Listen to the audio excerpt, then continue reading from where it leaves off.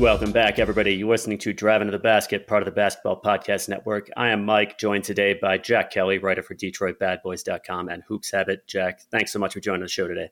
Thanks for having me on, Mike. Looking forward to talking some Pistons hoops, some Summer League stuff, and yeah, let's go. Absolutely. So as my esteemed guest here has noted, we're here to talk about Summer League. We're going to be talking about takeaways, what we saw, and we'll follow that up with some hypothetical lineups, for what the starting lineup might look like next season, what the rotation might look like. And I feel like, Jack, before we get into Summer League, it deserves a certain disclaimer as to how much we should actually take away from it. So Summer League is fun to watch, and I feel like you can take some takeaways away from it. And I just said away 3 times in the space of about 2 seconds. But in the end, kind of like glorified pickup, very different from the NBA. So wouldn't take too much away from it, but we can still have fun watching it. And there are still some things I think we can take away from it. So yeah, why don't we just hit it off? We can start with the least interesting guy because he only played 1 game, and that would be Killian Hayes. So what did you see? I think we saw from Killian what Killian is right now, what he was last season. I think I was disappointed he didn't get more shots up, but he was just Killian. He made some nice reads, defended well, found Durant in transition a couple of times, didn't really shoot, made a catch and shoot 3.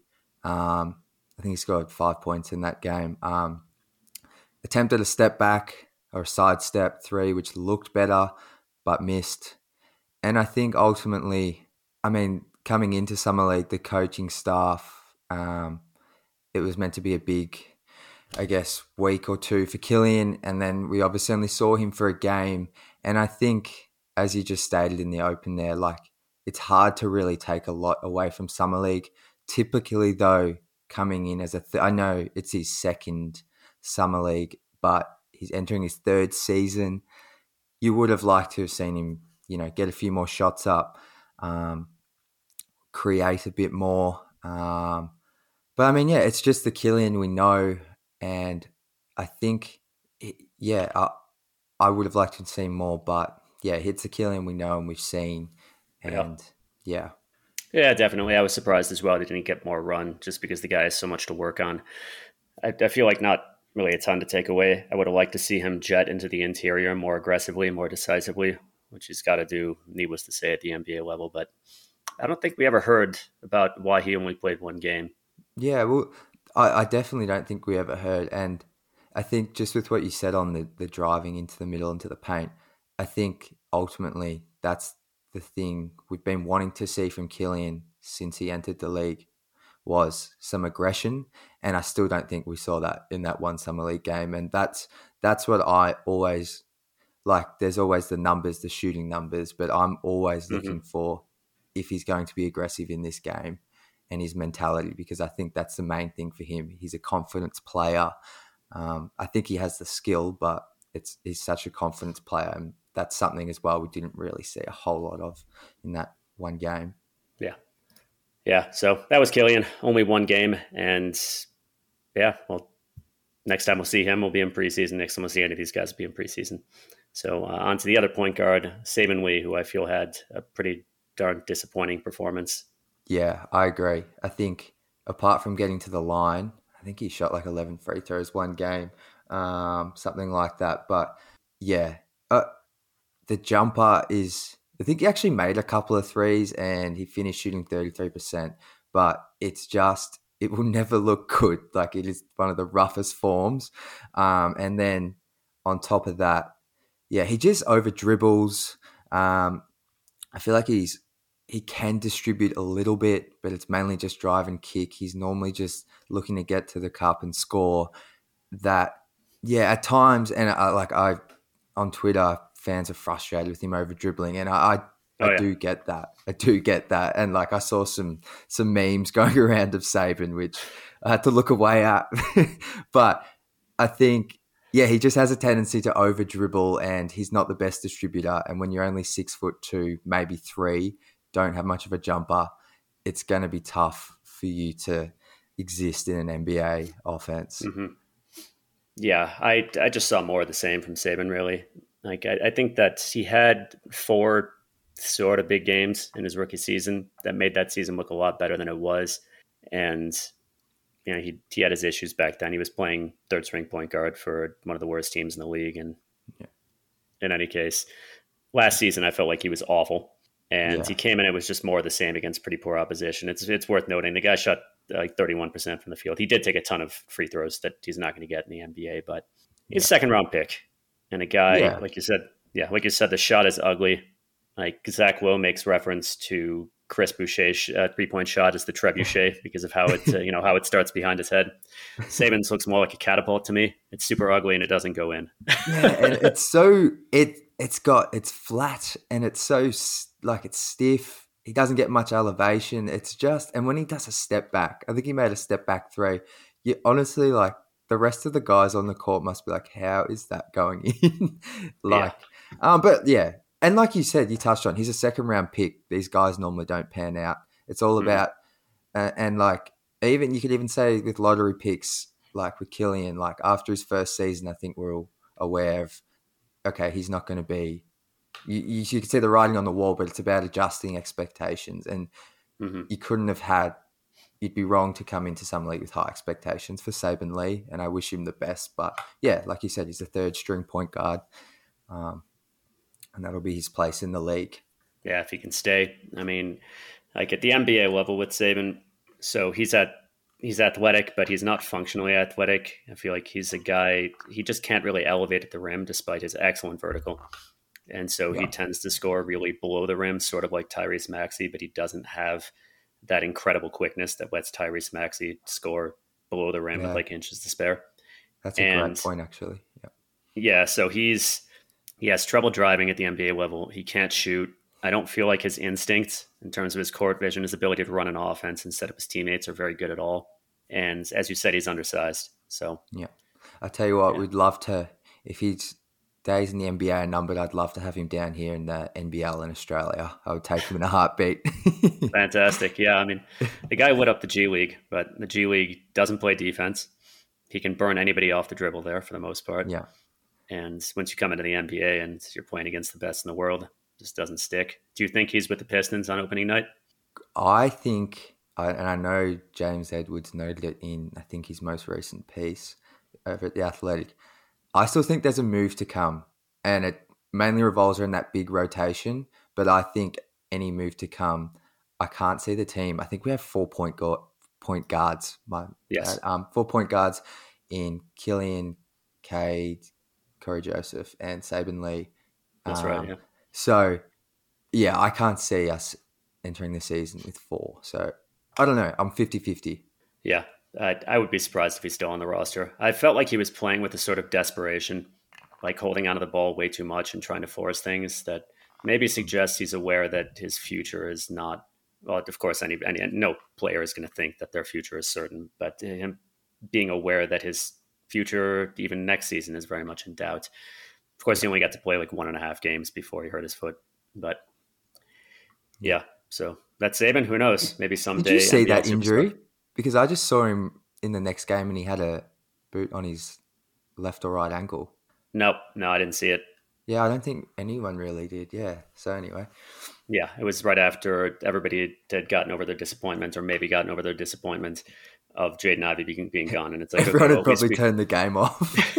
Well, there's that, and those of us who are still watching, we're like, okay, man, we're gonna have to watch Saban for a few games, but at least we've got kind of like a sort of slightly NBA caliber guy here, and then he gets hurt too. Exactly. So, yeah, but yeah, as far as you said about another move, I mean, the Pistons, if my calculations are correct, have about $7.5 million in space, and Kemba's still on the active roster. He still hasn't been bought out. I noticed that. Yeah. So if he's bought out, I think you can expect, or so it was said anyway, that he'll give back $1 million or $2 million, or it could be used to facilitate a trade somehow. So who knows? Maybe a move is coming. I agree, though. I don't think Saban will be with the team come the beginning of the season. All right, so let's move on to somebody more interesting. So why don't we start with Isaiah Livers? So what did you see from him?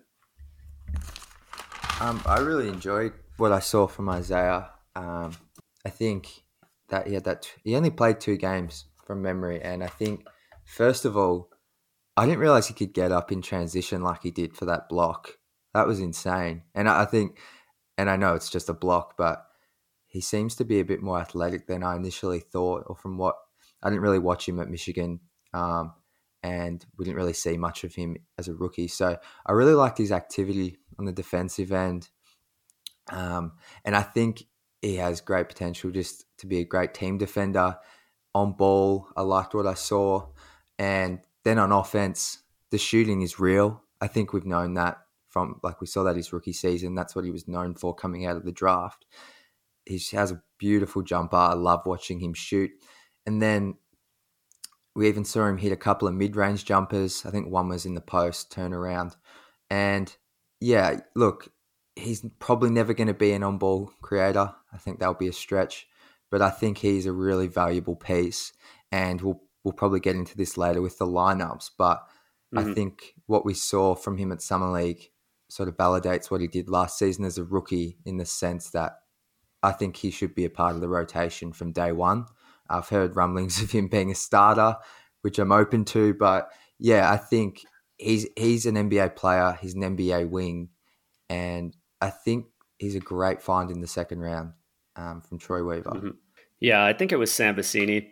He said that his intel was that Livers would have gotten some first-round looks in the 2021 draft, which is a very strong draft, if not for his injury.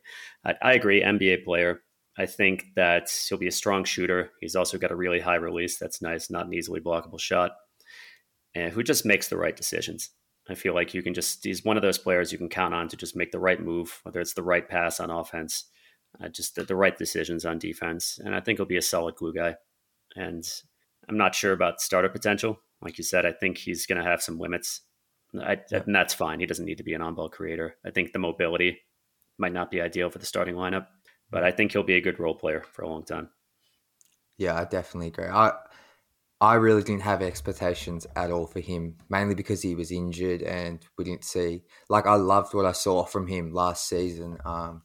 And yeah, I think we've just got a really nice player in Isaiah. And as you said, he's a heady player. You can tell he's got a high basketball IQ. I know that gets thrown around a lot, but he just seems to have a great nous, great rotating on defense. And I just feel like he'd be a great communicator on the court, which all that stuff is extremely valuable.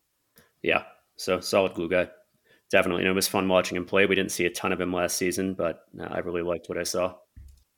So, let's move on. And I'm going to leave Isaiah Stewart here for last because I think we can have a pretty extended discussion about him. So we could get a couple of the less relevant guys out of the way here also. When I said that Killian was the most boring, with all respect to Braxton Key, it's a pretty boring player. Yeah. And what'd you think of Braxton? I mean, in the context also of what we saw last season. I think Braxton, who we were having a conversation before, is just an extremely average player. But I do think there's a spot for him on this roster because I think we've got 5 bigs on my depth chart, 5 to 6 guards, and then the only wings I have are Livers, Bay, and off the top of my head, that's all. So if we already had Livers miss all of last season, the majority of last season with an injury, who's to say we're not going to get injuries this season? So I think he's on a 2-way contract, he's a great, what did I write down here? Break glass in case of emergency wing. So, I think he was solid in the Summer League. I was looking at the numbers earlier. He had averaged 2 steals and a block a game. That doesn't necessarily mean you're an amazing defender, but I was surprised by that activity. He got to the line a little bit, shot the 3 okay. He's got another one of those funky jump shots that has a bit of a hitch in it. So I'm not sure I want to see that a whole lot in the regular season, but I'm okay with him being a 2-way guy. I think we need a wing. He's got decent athleticism. I feel like he can stay in front of the more athletic wings. But yeah, as you mentioned, don't have high expectations. And yeah, he's just there to fill any injury gaps, in my opinion. Yeah, I feel like if you can get a shot together and become a decent shooter, which I don't think he'll be better than a decent shooter, but we'll see. But in that case, you've got kind of like a very, very standard, disappears in plain sight sort of player. Yeah, who's got decent size, decent length, decent athleticism. He plays decent defense, and maybe gives you some decent shooting. Of course, by the standards of the NBA, it's probably a little bit below average at all Yeah. of did really anything on the court. But like you said, good break glass in case of emergency guy. Yeah, I think he's a decent play finisher. I think he averaged 3 turnovers, so you don't really want the ball in his hands. Mm-hmm. You don't want him creating anything. You want him cutting, maybe hanging around the dunker spot if his man falls asleep.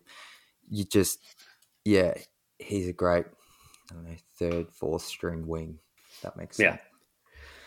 And the other two-way guy, Buddy Boeheim. Look, so there was the two, Buddy and his brother. I forgot his brother's name. There's obviously a connection there between, I think Troy Weaver used to be an assistant at Syracuse. So Mm-hmm. I think Yeah. there's a bit of a family ties might be the wrong terminology, but it sounds like, yeah, Buddy, I think at Syracuse, I looked at his numbers. He's a really high volume 3-point shooter. He was shooting 7 a game uh, across his 4-year career at 36% clip. So he's one of those high volume, sort of not above 40% shooters. And then he's a bit disappointing, to be honest. I think his release is pretty quick, but at Summer League, yeah, he shot, I think, just under 32%. So if he's not shooting in the high 30s on decent volume, I don't know how he gets on an NBA court. Mm-hmm. He doesn't have much lift. He's not, I know he's decent size, I guess, but yeah, I can't see him defending anyone or staying in front of anyone. So, yeah, unless he's shooting up around 40%, if he can get to that, yeah, I'm a bit questionable with that signing. Yeah, it's like you said in terms of the connection with Syracuse. I think it was not so much a favor, maybe to Boeheim, but that definitely played a part. And I'd be surprised if he's one of the two-way guys come the beginning of the season. Like I feel like two-way contracts, two-way contracts for one of two things. Number one, to just have depth at a position where you wouldn't otherwise have it. So like maybe Braxton Key, and number two, guys who are really on the periphery, and you want to have them under team control, and you hope that they develop into something. Like there have been some decent two-way guys to come into the league, like Duncan Robinson, Max Strus, Alex Caruso, Lou Dort, and it's rare, but it happens. And Buddy, I don't think really fits either of those. Yeah, and I hope that didn't come out as if I was insinuating it was a favor. I think it was. I wasn't trying to say that. He was a great college player. But yeah. I don't know. I just saw some stuff in Stanley Amude, I think it was. I actually really liked what I saw from him. And I don't know. I just think there could be some better options there to take a shot on with the two-way. Yeah. Well, just to clarify, I think it was a combination of the two things. Fairly good college player and a favor. Like we'll give him a shot and we'll see how he looks. I think that helped. On that. Yeah. And Umude, who knows? I mean, but I've got to think that the second two-way guy the Pistons will carry in the next season is a really raw upside guy. Well, last season, Luka was on a two-way and then we converted him and who was our other two-way? Chris Smith. But it was Smith and Garza, and then because of the way Pickett played, I think they converted Luka to a minimum contract, and Pickett got that second two-way. Yeah. Chris Smith was that upside guy who was believed would have gone in the first round if he had not torn his ACL. He did tear his ACL, right. And poor guy came back, played, was still playing his way back into shape, and then I think tore his ACL again. That's right, because we got a glimpse of him in the G League, and there was this highlight going around. I think it was a step back three, and everyone was losing their minds. I remember. Yeah. So poor guy. Yeah, it's tough luck. It's how it goes sometimes. That's tough, and okay, so moving on, Jaden Ivey. Of course, everybody wants to talk about Jaden Ivey. Yeah, I'm a bit surprised we didn't lead off with Jaden, but I think how exciting is it? And I posted a highlight. There's a highlight of him in the third quarter of the first game where he just splits the pick and roll and like bursts to the cup. And I've been a Pistons fan since 2012, and I think some people mentioned Reggie Jackson used to do that, Derrick Rose maybe, but there's just having a guard like that on our roster who's going to be around for the foreseeable future is just, I know there's plenty of holes in his game, but the athleticism is as advertised. It's what we knew. him and Durant are probably the best athletes in the draft. And I think his first game, he had some Jaden Ivey-like turnovers, some young guard-like turnovers, trying to throw cross-court passes from one side of the three-point line to the other. They got picked off. But I think once he settled down in that second half of the first game, you really saw what we have and a player that's going to bend defenses and just attack at will. And he did game one, he pretty much did all of his scoring in transition, apart from the couple of 3-pointers. And then it was really nice I think he only played 6 or 7 minutes in game two, but I think 5 minutes. Yeah. Yeah, 5 minutes. And I actually just rewatched it this morning, and all 11 of those points came in the half court set. So 5 of them were off free throws, but they were all off high ball screens, whether it was Isaiah Stewart or Livers setting the screen.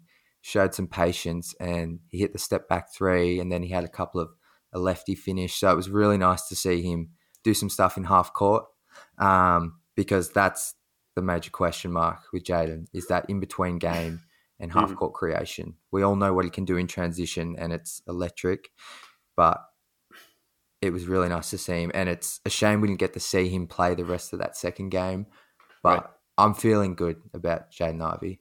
Yeah, I mean, he was in 5 minutes, 10 points. I mean, just play him about 25 minutes, score a 50-point game.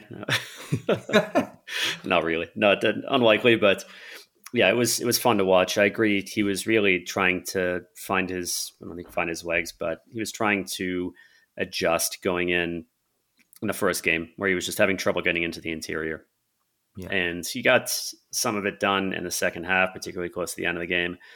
And then, yeah, of course, in game two is much more decisive and was getting into the interior easily, and a couple times he tried before the injury. So definitely, I'd say a top 10 athlete in the NBA, most athletic guy the Pistons have fielded in goodness knows how long. Well, I'll say it's a decade since I've been following the team. I'm not sure about you, but for me, definitely. Yeah. I mean, I was watching as early as 2004, but not really very closely. And then I kind of fell off because I was more of a casual fan back then after Chauncey got traded and he went into that dark period. Yeah, I'm trying to think. Not to get off topic. Yeah, go ahead. Sorry, I was just going to say not to get off topic, but if you want to hear something depressing, I became a fan. I said to myself in the 2012 draft, whoever drafts Andre Drummond, I'm going to follow that team. When I tell that story to people, they just think there's something wrong with me. But I was a vicious Andre stan for a while there. But once I realized how the NBA game works a few years ago, I quickly altered my perception of Dre. I thought okay of the guy for, I came back to the Pistons around the end of 2014 after Josh Smith was shown the door. And I was okay with Andre for about 2.5 seasons. Well, 2 seasons, call it that, until I got tired of him. And then after a couple more seasons, I was finished. I have nothing but contempt for the guy now. Yeah. I always knew his effort was a question mark. And then once I started to understand analytics, I was all the way out. Yeah, I hear you. So in any case, yeah, I mean, he himself is pretty darn athletic, but when it comes to guards, when it comes to interior, perimeter players, yeah, Jaden Ivey definitely the most athletic guy the Pistons have had in a long time. Derrick Rose, still a good athlete with the Pistons, not like this. Reggie Jackson. So I feel like Reggie Jackson just gets a bad rep, which I don't think is entirely warranted. Because a lot of it was because of injuries, though he did have kind of a massive ego for the first couple seasons with the team. He did grow up, and he was a model teammate by the end. But he was pretty darned athletic when he first came to Detroit. He was. And, another fun fact, not as athletic as Ivy, but he was. Another fun fact, Reggie Jackson is about 6'2" with a 7-foot wingspan. That's insane. Yeah, it's insane. And he's just probably not as fluid as an athlete as Jaden, but he could get up for dunks. Like, he was exciting before all those, I don't know if they were ankle injuries or whatever. That was neat. Yeah, so he had chronic knee tendonitis. He'd had that issue at Boston College, and then prior to the 2016-2017 season, he had to have platelet-rich plasma therapy. I don't remember what it's called. And Yeah. whatever the case was with his knee, he never came back from it. That was the But whole Ish Smith versus Reggie Jackson who should start debate. yeah, exactly. Anyway. Yeah. So, all right, back to Ivy. Yeah, incredibly athletic. I mean, he's just an incredible fast twitch athlete, and yeah, it was fun watching him play. I mean, a small sample size. He'll come back to the end. Come into the NBA. And I liked how he was focusing on setting up teammates. I think he was really pointed in that direction, of course, by the coaching staff, but he was definitely doing it enthusiastically. And Yeah. yeah, NBA is a Yeah. different beast. We'll see how he does, but it was fun to watch. Well, I think the last thing I'll say on Ivy is what I saw from him at Summer League is like scalable to the NBA. Like everything he did in transition, like that should all translate. I can see him because I had Mhm. questions on. I've just been throwing around, sort of numbers I think he'll average, and I was a bit lower on the scoring side initially, but after seeing him sort of, and as you touched on, like Summer League, it's Summer League, but yeah, I think all that transition stuff we saw paired alongside Cade, I think he can average, I don't know, around 15 points a game. And the one thing I loved was that opening play of game one, setting him a pin down in the corner, just That getting was fun. him, getting him in a position to be downhill. That will help him in spades. And then obviously he hit Durant for the alley-oop. But if Mhm. if Dwayne Casey and the coaching staff can set him up like that more often during the season, I think that'll go a long way to just making him a bit more efficient, getting his confidence up, getting him the looks that he likes. And yeah, the 3-point shot, it is a bit of a set shot, but he also did hit a step back, but it's not the quickest. But if he can, it looked okay. Like it looked like he'll be an average NBA shooter to start with. So yeah, that's Hope probably my so. final thoughts.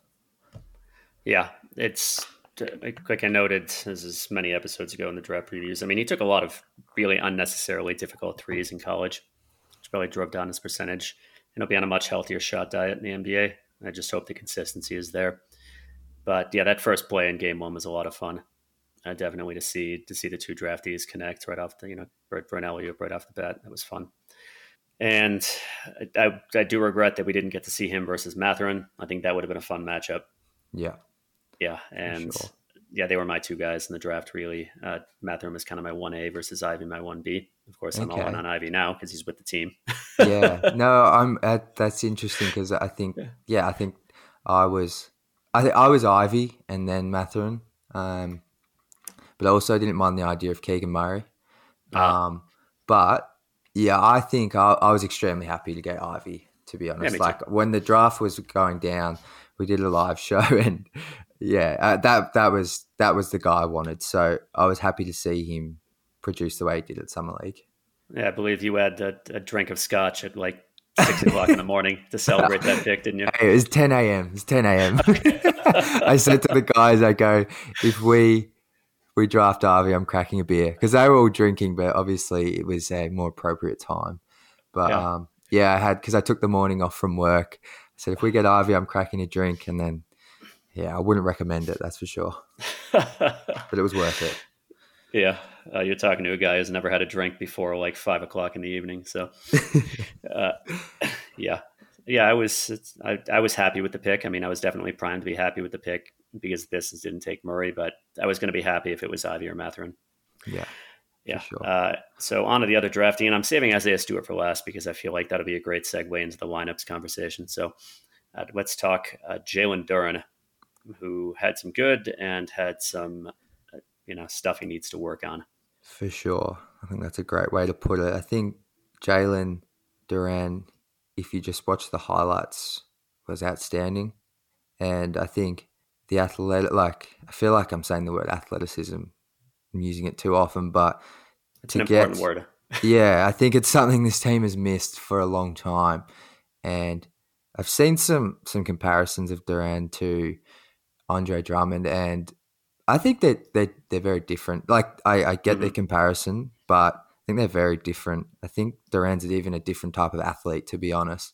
And he's just the fact he's 18 years old just bewilders me. Like I don't know how 18-year-olds like him exist. I wish I had that body type, but but back to what matters. I think.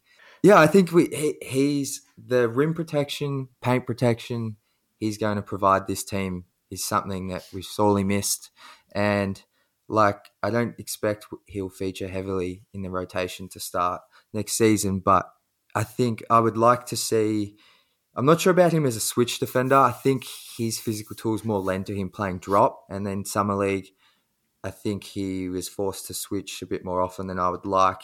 And look, he did okay with it, but I can't wait to see him in a drop coverage defense where where the Pistons just funnel opposing guards towards the rim to meet Jalen Duran. But yeah, I think he's from day one he'll be able to roll in the pick and roll and score on lobs, provide some vertical spacing.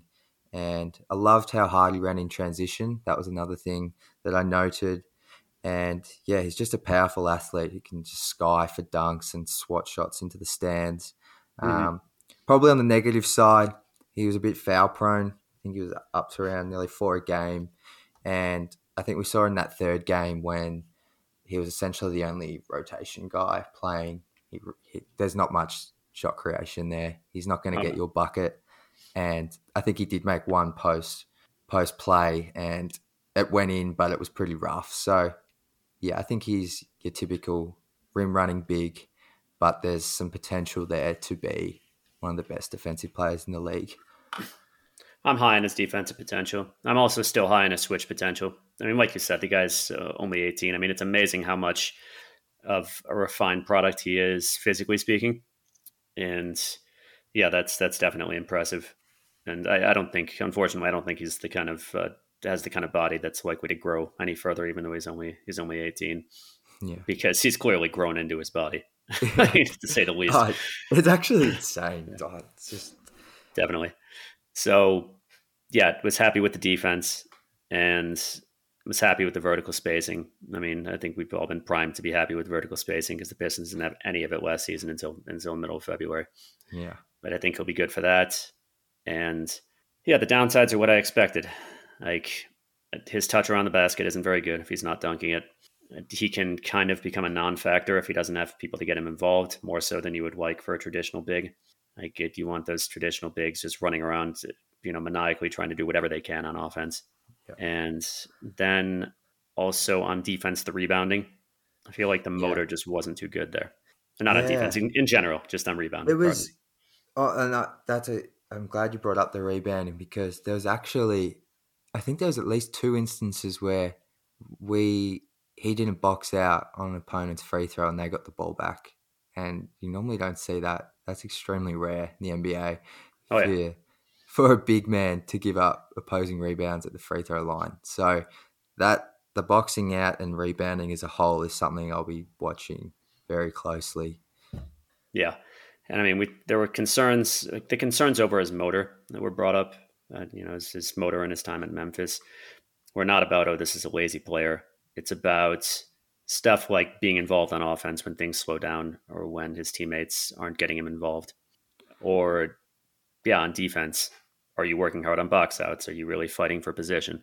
And the answer to both of those things in terms of Summer League was no. Am I concerned? No. It's just the guy's going to need to change how he does things a bit, especially because those things are going to be even more difficult at the NBA level.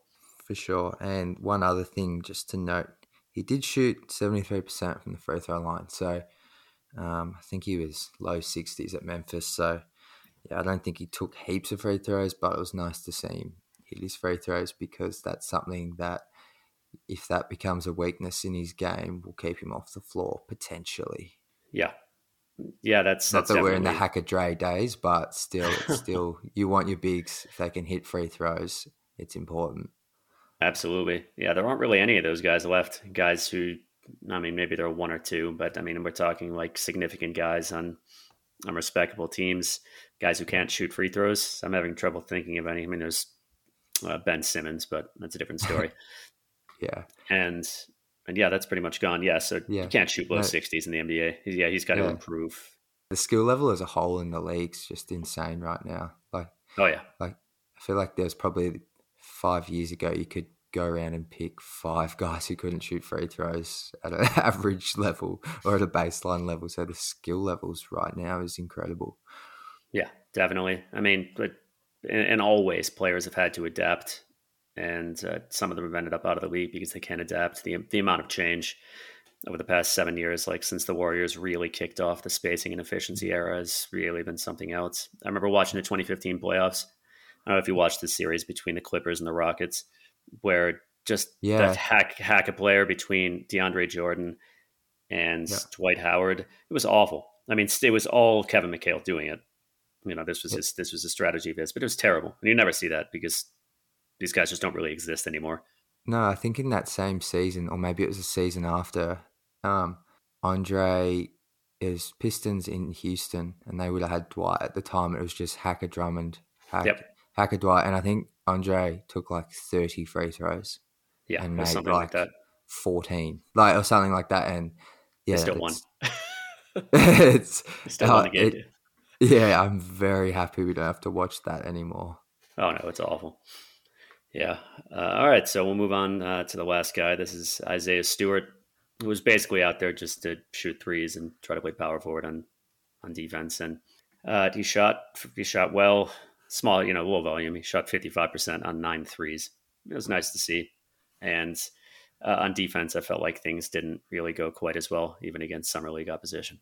That's interesting. So you missed me in terms of switching and yeah, what were you sort of seeing? So I was seeing that. So here's how I feel about Isaiah. I think he's a very strong interior defender. Like he's a high level rim protector. He's a top notch paint protector. He's excellent on switches. Like his only weaknesses at center on defense are the fact that he can't really play help side rim protection because he's just a bad jumper and he's Yeah, not explosive at all, and he's undersized and he can struggle. He can't defend lobs for that same reason, yeah, and he can struggle against guys who are taller and more athletic who can just rebound and score over him. But for the most part, he's a very good defender. When you make him play at power forward, you take him away from those strengths because he's no longer just patrolling the paint. He's no longer defending the rim as the primary defender, and also his foot speed is not good. I mean, Isaiah's mobility in terms of lateral mobility on switches is quite good, but his actual mobility in terms of running places is bad. And yeah, I feel like he was put into positions where he had to really close out at the 3 point line, cover ground on the interior on the dash, and he got places late. And I think that accounted for him fouling an enormous amount. Like he had 8 fouls yeah, in one game. yeah. He is up to 6 a game. Oh, Yeah. yeah, in only 2 games, but yeah, yeah. So That makes a lot of sense. Look, I probably didn't have as keen of an eye on defense. I'm typically happy with the way he switches, but with what you've just laid out, I think I tend to agree. That is probably why had the high foul counts. And I guess that's the major question: is how, if we have him at the 4, if he can't be efficient on defense, or if he can't be efficient on defense defending 4s, because 4s in today's NBA, a Kawhi Leonard, they can be even Paul George. They're rangy wings most of the time. yeah, So the how is frost. he going to go? It's one thing just to switch as the 5 man and contain a guard. It's a different thing to have to consistently switch onto the league's best scorers, whether that's LeBron James, these big physical strong guys who can just power up through you. And Stu's strong, don't get me wrong, but these guys get as you just laid out, the fouls. These guys get calls, they get a friendly Yeah. whistle. So yeah, I personally am a bit more higher on Isaiah at the 4 defensively, but that might just be because I'm a fanboy of Isaiah. I Everybody loves Isaiah. struggle. I really struggle to, yeah, sometimes I struggle to actually put on I don't know, my real glasses. It can get caught up in just looking at the positives sometimes, but I like his switchability, but I do agree with you. It's going to be very interesting to see because it really feels like he's going to play 4. Hmm. But I feel like they're definitely going to try it in the first month or two. And yeah, it's going to be really interesting to see him at the 4. Yeah, I don't think he'll. Well, we'll get on to lineups when we talk about whether he'll start. But what you were saying about needing to defend these guys consistently, you line up at the 4 and you're defending against LeBron James or Paul George or any number of the guys there. It's definitely a different beast from just switching onto them. And also, other teams are going to make him cover ground. I mean, we saw it like Al Horford, and I think that having Horford and Williams together on the floor is maybe, I think, kind of a false equivalence has been drawn. Like maybe that could be Stewart and Duren, because Horford is, even at age 36, more mobile and a better leaper than Stewart, but also is one of the smartest players in the best basketball league in the world. And you can't teach that. You can't teach his handle, which Stewart doesn't have. You can't teach his passing ability, like his court vision, which Stewart doesn't have, and his versatility, which Stewart doesn't have. So, et cetera, et cetera. Stewart struggled on his handle. Like he tried to create off the dribble a bit at Summer League and struggled even there. Yeah. The handle's a and problem. Even some of his handoffs were a bit skew-iff. So, and that on the offensive side, the 3 ball's nice, but not enough. Yeah, how does that? I would have liked to have seen him at least get up 15 3-point tries in those 2 games. I feel like, he just was playing his normal Stu game. Like, it would have been nice to see him get up more threes. But, it's going to be very interesting because it's one thing to pick and pop and shoot threes, once again, at the 5. How do you go when you're in the corner? Because if the lineup's going to be Stu at the 5, Bagley at the 4, you're going to be running Bagley pick and roll with Cade. So how's Stu going to go with a defender on him in the corner? What's his counter moves? Can he, I can't see him getting by any 4s. Like, it's going to be really interesting. And like I said, I think we'll definitely see it. How long we see it for in the regular season, I'm not sure. But, I don't want to touch on that too much before we get to lineups. Yeah, it's a question of what can he do on offense, because if he's just a guy who's moving slowly around the perimeter, maybe setting some picks and just shooting standstill threes, that's a very easily covered player. It's like, the guy can't explosively cut. He's not a lob threat. He has a very poor handle. He doesn't really show anything as a passer. So, when I said not enough, it's like, we didn't see him shoot too many threes, but I also think that just shooting threes is not going to be enough for him to be to justify playing him at the 4 versus another player could offer a lot more. But moving into Stewart's, I mean, when it comes down to lineups, I feel like Stewart and Bagley just can contextualize things in terms of, because Stewart's, I feel like, is a little bit of a weird fit because of his physical qualities. Like he's undersized and he can't jump, which means he can't. He's also got pretty poor hands, but he's an awful roll man. You got to get it to him on the floor. He's not a vertical spacer. It's very nice to have a vertical spacer. He's not a high percentage finisher in the paint.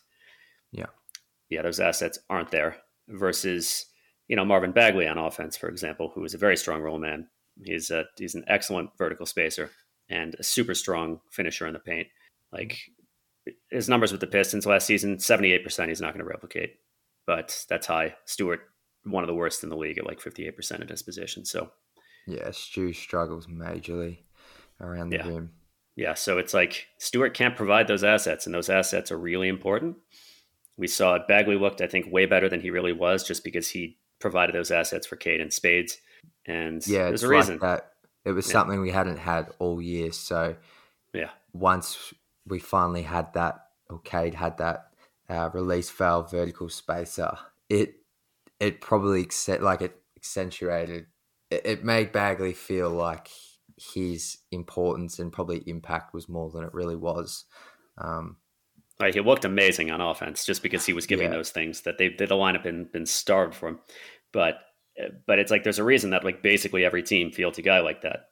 You want a strong roll man. You want a guy who can catch lobs. You want a guy who finishes at a high percentage, and Stewart can't do it. Yeah.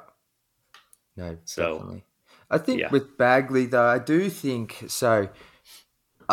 When we say like it, obviously him coming in with the vertical spacing, when we say that might have been a bit overvalued because there was simply none before. I do think as well I think he played 15, 18 games off the top of my head, but there's a lot more to his game than just rolling to the rim. I think, and I know you don't want to throw the ball down to him in the post a lot, but I like him there. If there's 5 seconds left in the shot clock and offense has come to a halt, I feel like he's a guy you can throw it to in the mid post He can Hmm. face up. He has a nice spin move with a lefty. He likes to spin and finish with like a lefty floater a lot. And I think there's a lot more to his offensive game than just rolling. And I guess the question is whether or not you want to venture down that path and feature him more. And um, Yeah. obviously, the mid-range and three-point game is what That. needs to get consistent. Oh well, there's the 3-point shot has been non-existent. So Yeah. yeah, Yeah. I mean, yeah, he's a work in progress as a creator of any kind around the basket. I mean, I feel like last season he struggled in general when he was asked to create. And yeah, in terms of 3-point shooting, I think he'll need that. But yeah, I'm just talking these two guys just in the context of lineups as far as when you field Isaiah Stewart. I feel like you need to, in most situations, you're going to want to babysit him with a roll man, because if you don't, then you're giving up a lot on offense. Even if Isaiah can shoot threes, I mean, again, just no roll man. Cade really operates heavily in the high pick and roll, no lob threat, yeah. no high percentage finisher. So I feel like that makes Isaiah's fit a little bit awkward. And in lineups with him, what do you do? Do you just give that up? I don't know. And I think that'll Well, be a factor next season. for sure. And would you? So, in my opinion, Cade and Sadiq are both locks to start. I think we definitely agree Yeah. on that. Yeah. Yeah, absolutely. I think Ivy also, at least at the beginning of the season. Okay.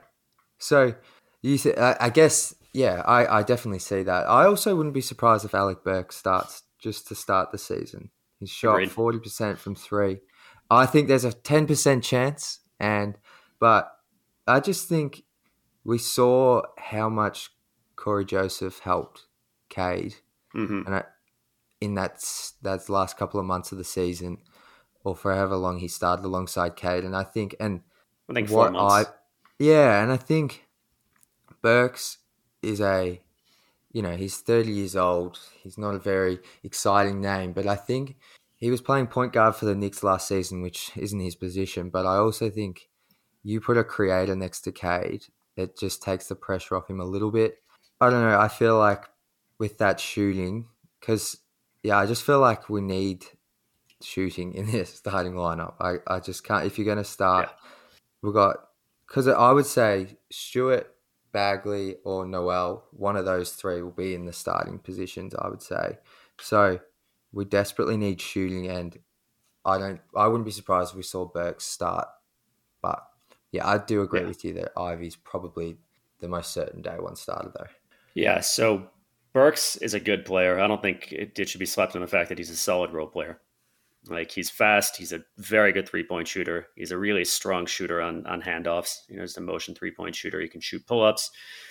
Strong shooter who can do some passing as well. I don't think he's going to do much creating in the NBA, and it's just not really his role. But I don't think he really has it in him all that much. So he can do some, and but he's a good role player. I mean, the guy's a strong spacer. So, but yeah, let's go through some lineups. So I know you posted on Twitter today. You had 4 different lineups. But first, a quick word from our sponsor. The action never ends at DraftKings Sportsbook, especially this summer. With tons of ways to bet on all your favorite sports, you can feel your fandom and feel the heat of the season like never before. Plus, right now, DraftKings Sportsbook is giving new customers a risk-free bet up to $1,000. That's right, make your first bet up to $1,000, and if it doesn't win, you get another shot to cash in. You can throw it on all the major action for baseball, golf, MMA, and more. Plus, with same-game parlays, spreads, money lines, over-unders, and props, your betting options feel endless. For example, you can bet on Major League Baseball, whose second half of the season is in full swing. Best of all, DraftKings is safe, secure, and reliable. You can deposit and withdraw your cash whenever you want. Download the DraftKings Sportsbook app now. Use promo code TBPN. Make your first deposit and get a risk-free bet up to $1,000. That's promo code TBPN. Only at DraftKings Sportsbook. Minimum age and eligibility restrictions apply. See show notes for details.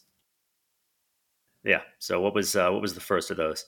The first one I wanted to roll with that I thought was worth discussing, which is the win now one. And that's because I feel like there's an element here in having Tom Gores as the owner, who I think's been very patient for 3 seasons or 3.5 seasons.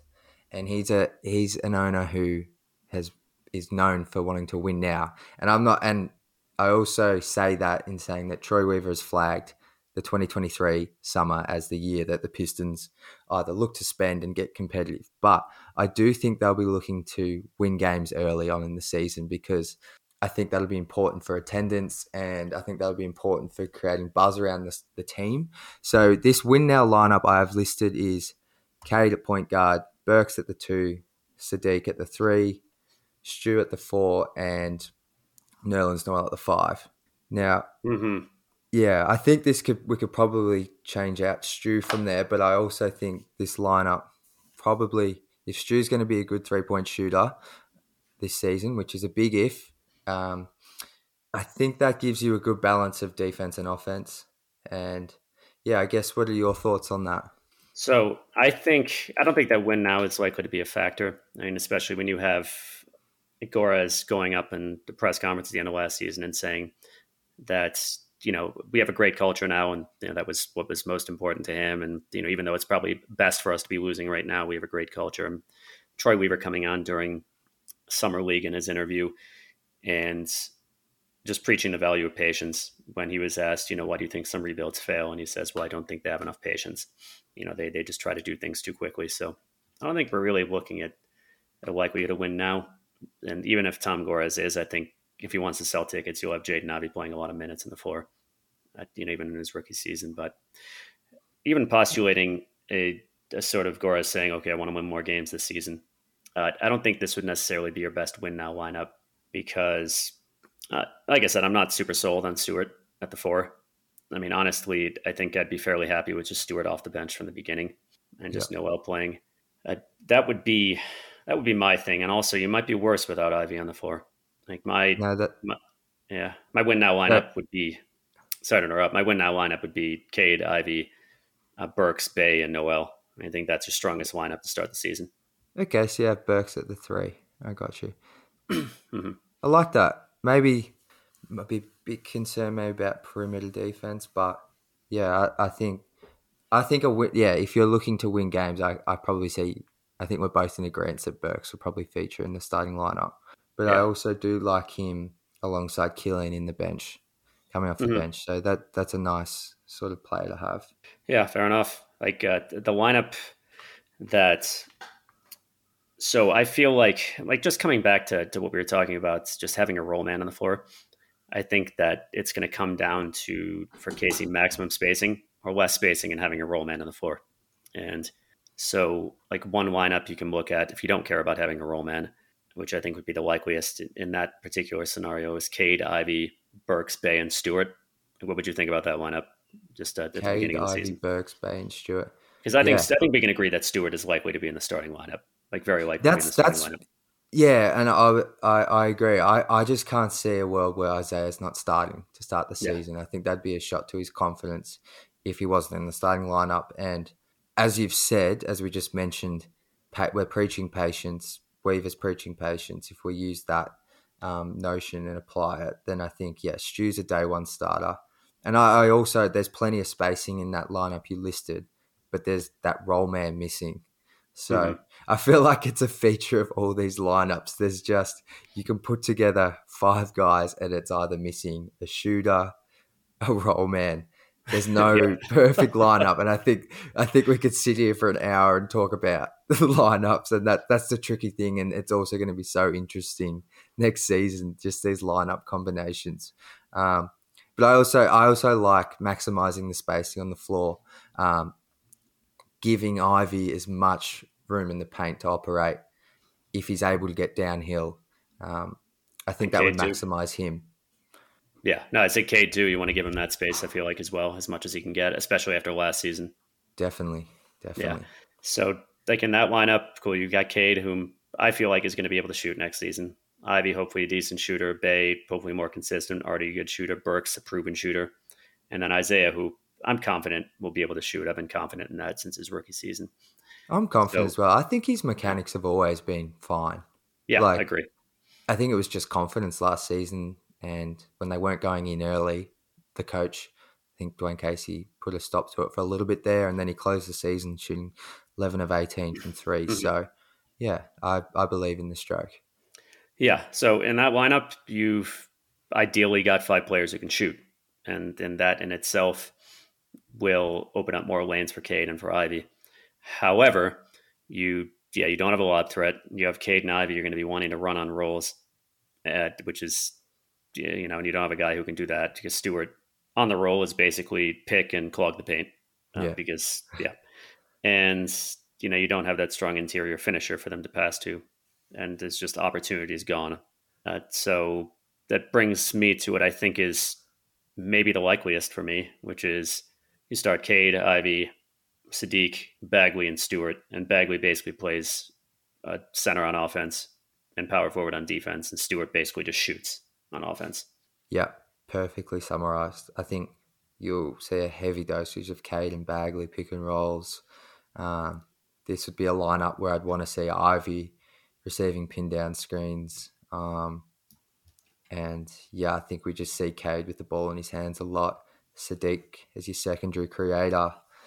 And I also agree, it's the most likely. I don't think you bring back Marvin Bagley on a 3-year, $38 million deal if you're not going to look to start him. And I'm not sure it's our best lineup, but I think those 5 guys will be fun to watch.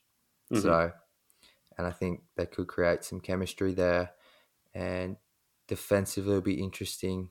So I think what's your opinion on Bagley's defense? Because I know it's bad, but I think he tries, and I think that counts for something. But I guess the concern there is we're now entering, I think, his 5th season. So at some point, just because you try, you need to actually have some results. So I think that you see a little bit of a difference in just how he plays moving to the Pistons, which doesn't necessarily speak super well of him, though the Kings were certainly an absolute mess. So who knows whether you think that speaks well of him or not. The issue, and I agree, he works hard. He did work hard on defense with the Pistons. It's the defensive IQ, the ability to make these split-second decisions in a blindingly fast game. Yeah. And I think the jig is up on him playing center on defense. I just don't think he can make those reads fast enough and make the right decisions. Absolutely, he can't. Yeah, that's not. But so at perimeter defense, he still makes some bad decisions, but he's less damaging. So I think two things I think he needs to do in order to be a success in this contract. Number one, learn to shoot threes, so he can have that strong offensive impact to balance out that defense. The number 2 thing is to become like a half decent perimeter defender, so he's not a liability. Yeah. So I'd say his ceiling is like below average on defense. Yeah. So but I don't think they worry too much about that this season. And I think they really just focus on putting out the most functional lineup they can. And I think having to eat the fact that, if Bagley can't shoot, just having to eat that, I think they'll do that for the sake of having that vertical space or roll man, whatever else. And I think Isaiah will be playing power forward on offense, at least to start. Yeah. I like that lineup. I'm very interested to see it. That's for sure. Yeah. And I know you have Livers in one of your lineups. I would be surprised to see him in over Ivy or Burks, though, personally. Yeah. That was just part of my spacing lineup. And I think I just sort of opted for Livers because I don't really like Alec Burks defensively at the 3. Mm-hmm. And I know Cade could probably guard 3s as well, but I think that's why I featured Livers in that lineup as opposed to the lineup we discussed before with Ivy at the 2, Burks at the 3, Bay at the 4. So I think that's a bit of a stretch for him to start, but who knows, you might see him start. Get it? Uh-huh. Play on words. Yeah, absolutely. Yeah. All right. And then let's get to what I will dub for me the fantasy lineup, because I don't think this is likely to happen. Okay, let's go. but we'll go to it. And maybe this is the fantasy lineup. This wouldn't be at the beginning of the season, but my fantasy lineup for the season, maybe like midway through, because of course, where Duren is going to be is anybody's guess. But, if he can be good enough to play in the starting lineup, to be that vertical spacer and roll man, and then my boy Hamidou Diallo gets it together as like a 36% shooter, and you can field that lineup of Cade and Ivy and Hamidou, Bay at the 4 and Duren at the 5. You've got like one of the most athletic lineups in the NBA with Ivy, who I think is a top 10 athlete, and Hamidou is like a top 20 athlete. And I've stand Hamidou a great deal on this show. Do I think it's likely he'll get together as a shooter? I don't know. The precedents are not in his favor, put it that way, as a bad free throw shooter who's never been a good 3-point shooter. But yeah, the free throw shooting's probably the indicator there that 3-point shot. I'm not going to say it's never going to happen, but yeah, questionable. Yeah, definitely. But if he can get it together, I mean, that would be huge for the Pistons' future. But yeah, in this lineup, it's crazy athletic. You've got two guys in Ivy and Diallo, or if you have to close out on them, you're just finished. Who can break up defenses super well. And Diallo, you got to put on like 10 pounds of muscle in the offseason, next offseason to play small forward in the NBA. And then you've got Duran, like I said, to run the role And and catch lobs and whatnot. And you that know would what be I love awesome. about Yeah. Yeah. you know what I love about this lineup What's is that? that you've got four guys that can all somewhat create a shot. You've got Mm-hmm. four guys there who can either dribble drive off pump fakes, off closeouts, or you got Bay and Cade who can shoot threes, operate a little bit in the pick and roll. Well, Cade can definitely operate in the pick and roll. Sadiq can do a little bit. There's a ton of options there. And that's what we saw in that COVID bout over New Year's was Hamadou put up some ridiculous stat lines. But the thing I took from that is he's probably at his best on ball. So, or he can do it he can do a lot on ball. Mm-hmm. The question is whether you want is the usage of him on ball. But I think Yeah. with that fantasy lineup, I like the options you have there. Yeah, if he can shoot. Yeah, and I mean, when on the rare occasions when Casey put him in the pick and roll as the handler, he would most often score. I mean, the guy's an absolute beast on the way to the basket. But yeah, if he can't shoot, I mean, if he can become a good shooter, this guy could be I think the second or third best guy in a championship team. If he is a bad shooter, I'd say he's a depth player and a contender at best. I love this enthusiasm. Yeah, Second best guy in a championship team. I'm all in on Hamadou for the jumper. Yeah. Yeah, absolutely. I mean, if Hamadou is a reliable 38% shooter, I mean, maybe that's pushing it a little bit, second best, but maybe second or third best. I'm just super high on him if he can just be a good shooter and be the Energizer Bunny on both ends of the floor. I'm super big on him. So all right, just to end that, what do you think is the most likely lineup to start the season? You think it's that Bagley lineup at the 4? Yeah, I think the one with Bagley at the 4, Stu at the 5, then Cade, Ivy, Bay 1 through 3. Yeah, I think so too. All right, and as for the rest of the rotation. Well, as for the rest of the rotation, so if we go with those 5 guys starting, there's a ton of guys who, in my opinion, are worthy of minutes. So I'll just list these names outside of that starting 5 that we have. And so we have Nerlens Noel, Alec Burks, Killian Hayes, Isaiah Livers, Kelly Olynyk, and Hamadou Diallo. Mm-hmm. That's 6 guys there who I see all registering rotation minutes. And then on the fringe, I have Corey Joseph, Jalen Duran, and I do have Saben Lee listed here, but Corey Joseph and Jalen Duran are also guys who I think we'll see during the season. So there's 8 guys there. That's a 13-man rotation that Dwayne Casey's got to find minutes for. So I guess of those guys, who do you see least likely getting minutes? Least likely? I would say Saben Lee is virtually he's out, I would say. You have Kevin Knox, who I don't think will see minutes unless he's amazing or there are a ton I of forgot injuries. Kevin Knox, so there you go. Not officially signed yet, but Corey Joseph, I think we live in a land of ifs with some of these players. If Hamadou can't shoot, then you're more likely to see Corey Joseph if he can shoot like he did last season. Hamadou's the one that caught me out when I was writing this list down because when I was doing the list, I sort of forgot we had him, and he didn't feature much in the first month or 2 of the season, but he was a part of the rotation to close the season. And when you bring him back on a team option, I feel like that signals at least he'll be a part of the rotation. I'd be shocked if he wasn't, but there's so many players there who need minutes. So yeah, it's an if he can shoot. I mean, I think they paid that $5 million just against the possibility of him being able to shoot. Yeah. And if he can, fantastic. If he cannot, then I'd say he's gone in the summertime. I'd say almost certainly he's gone in the summertime.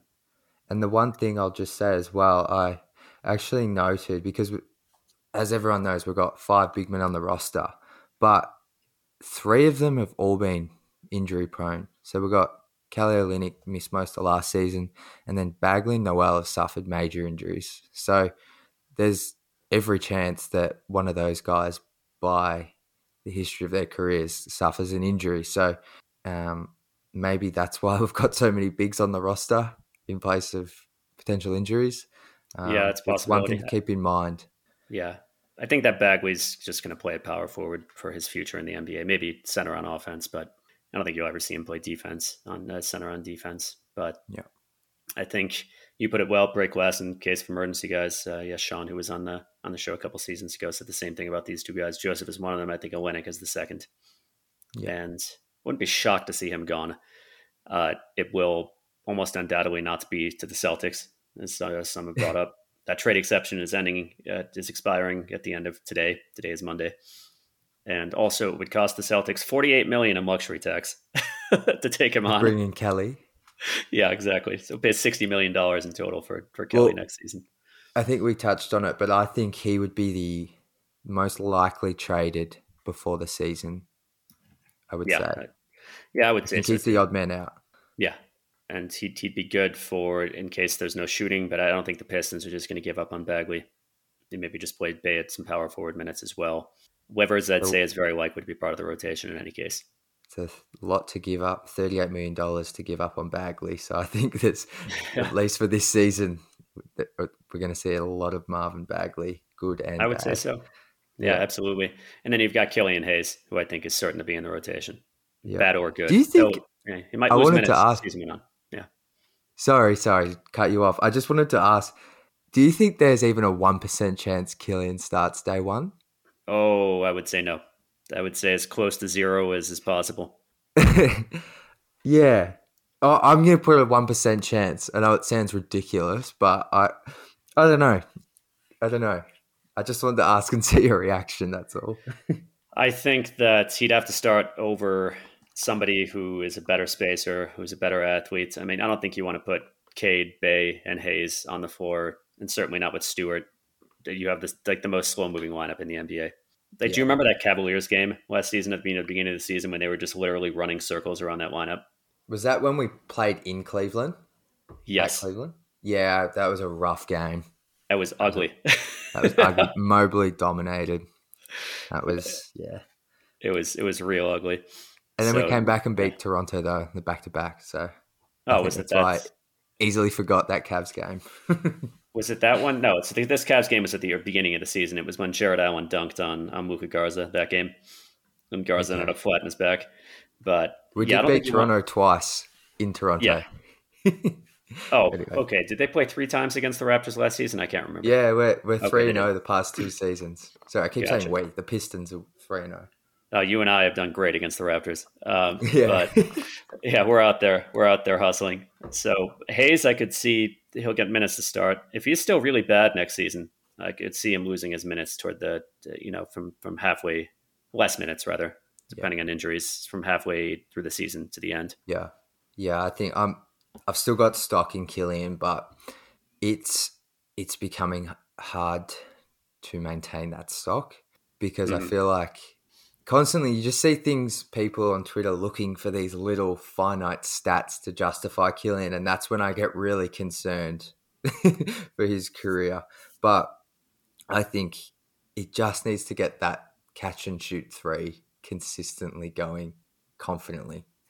And he might have a long NBA career, but until he gets that, because I don't think he doesn't have the burst to finish.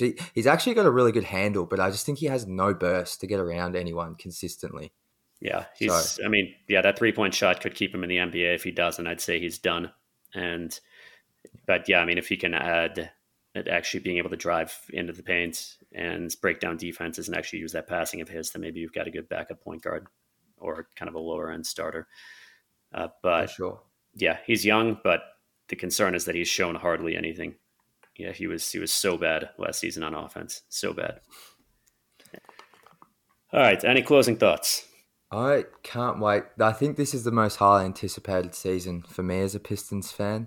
I think, though it will be another season of development, I think we've got some really exciting pieces and the best young core that Detroit have had since I've been a fan, easily.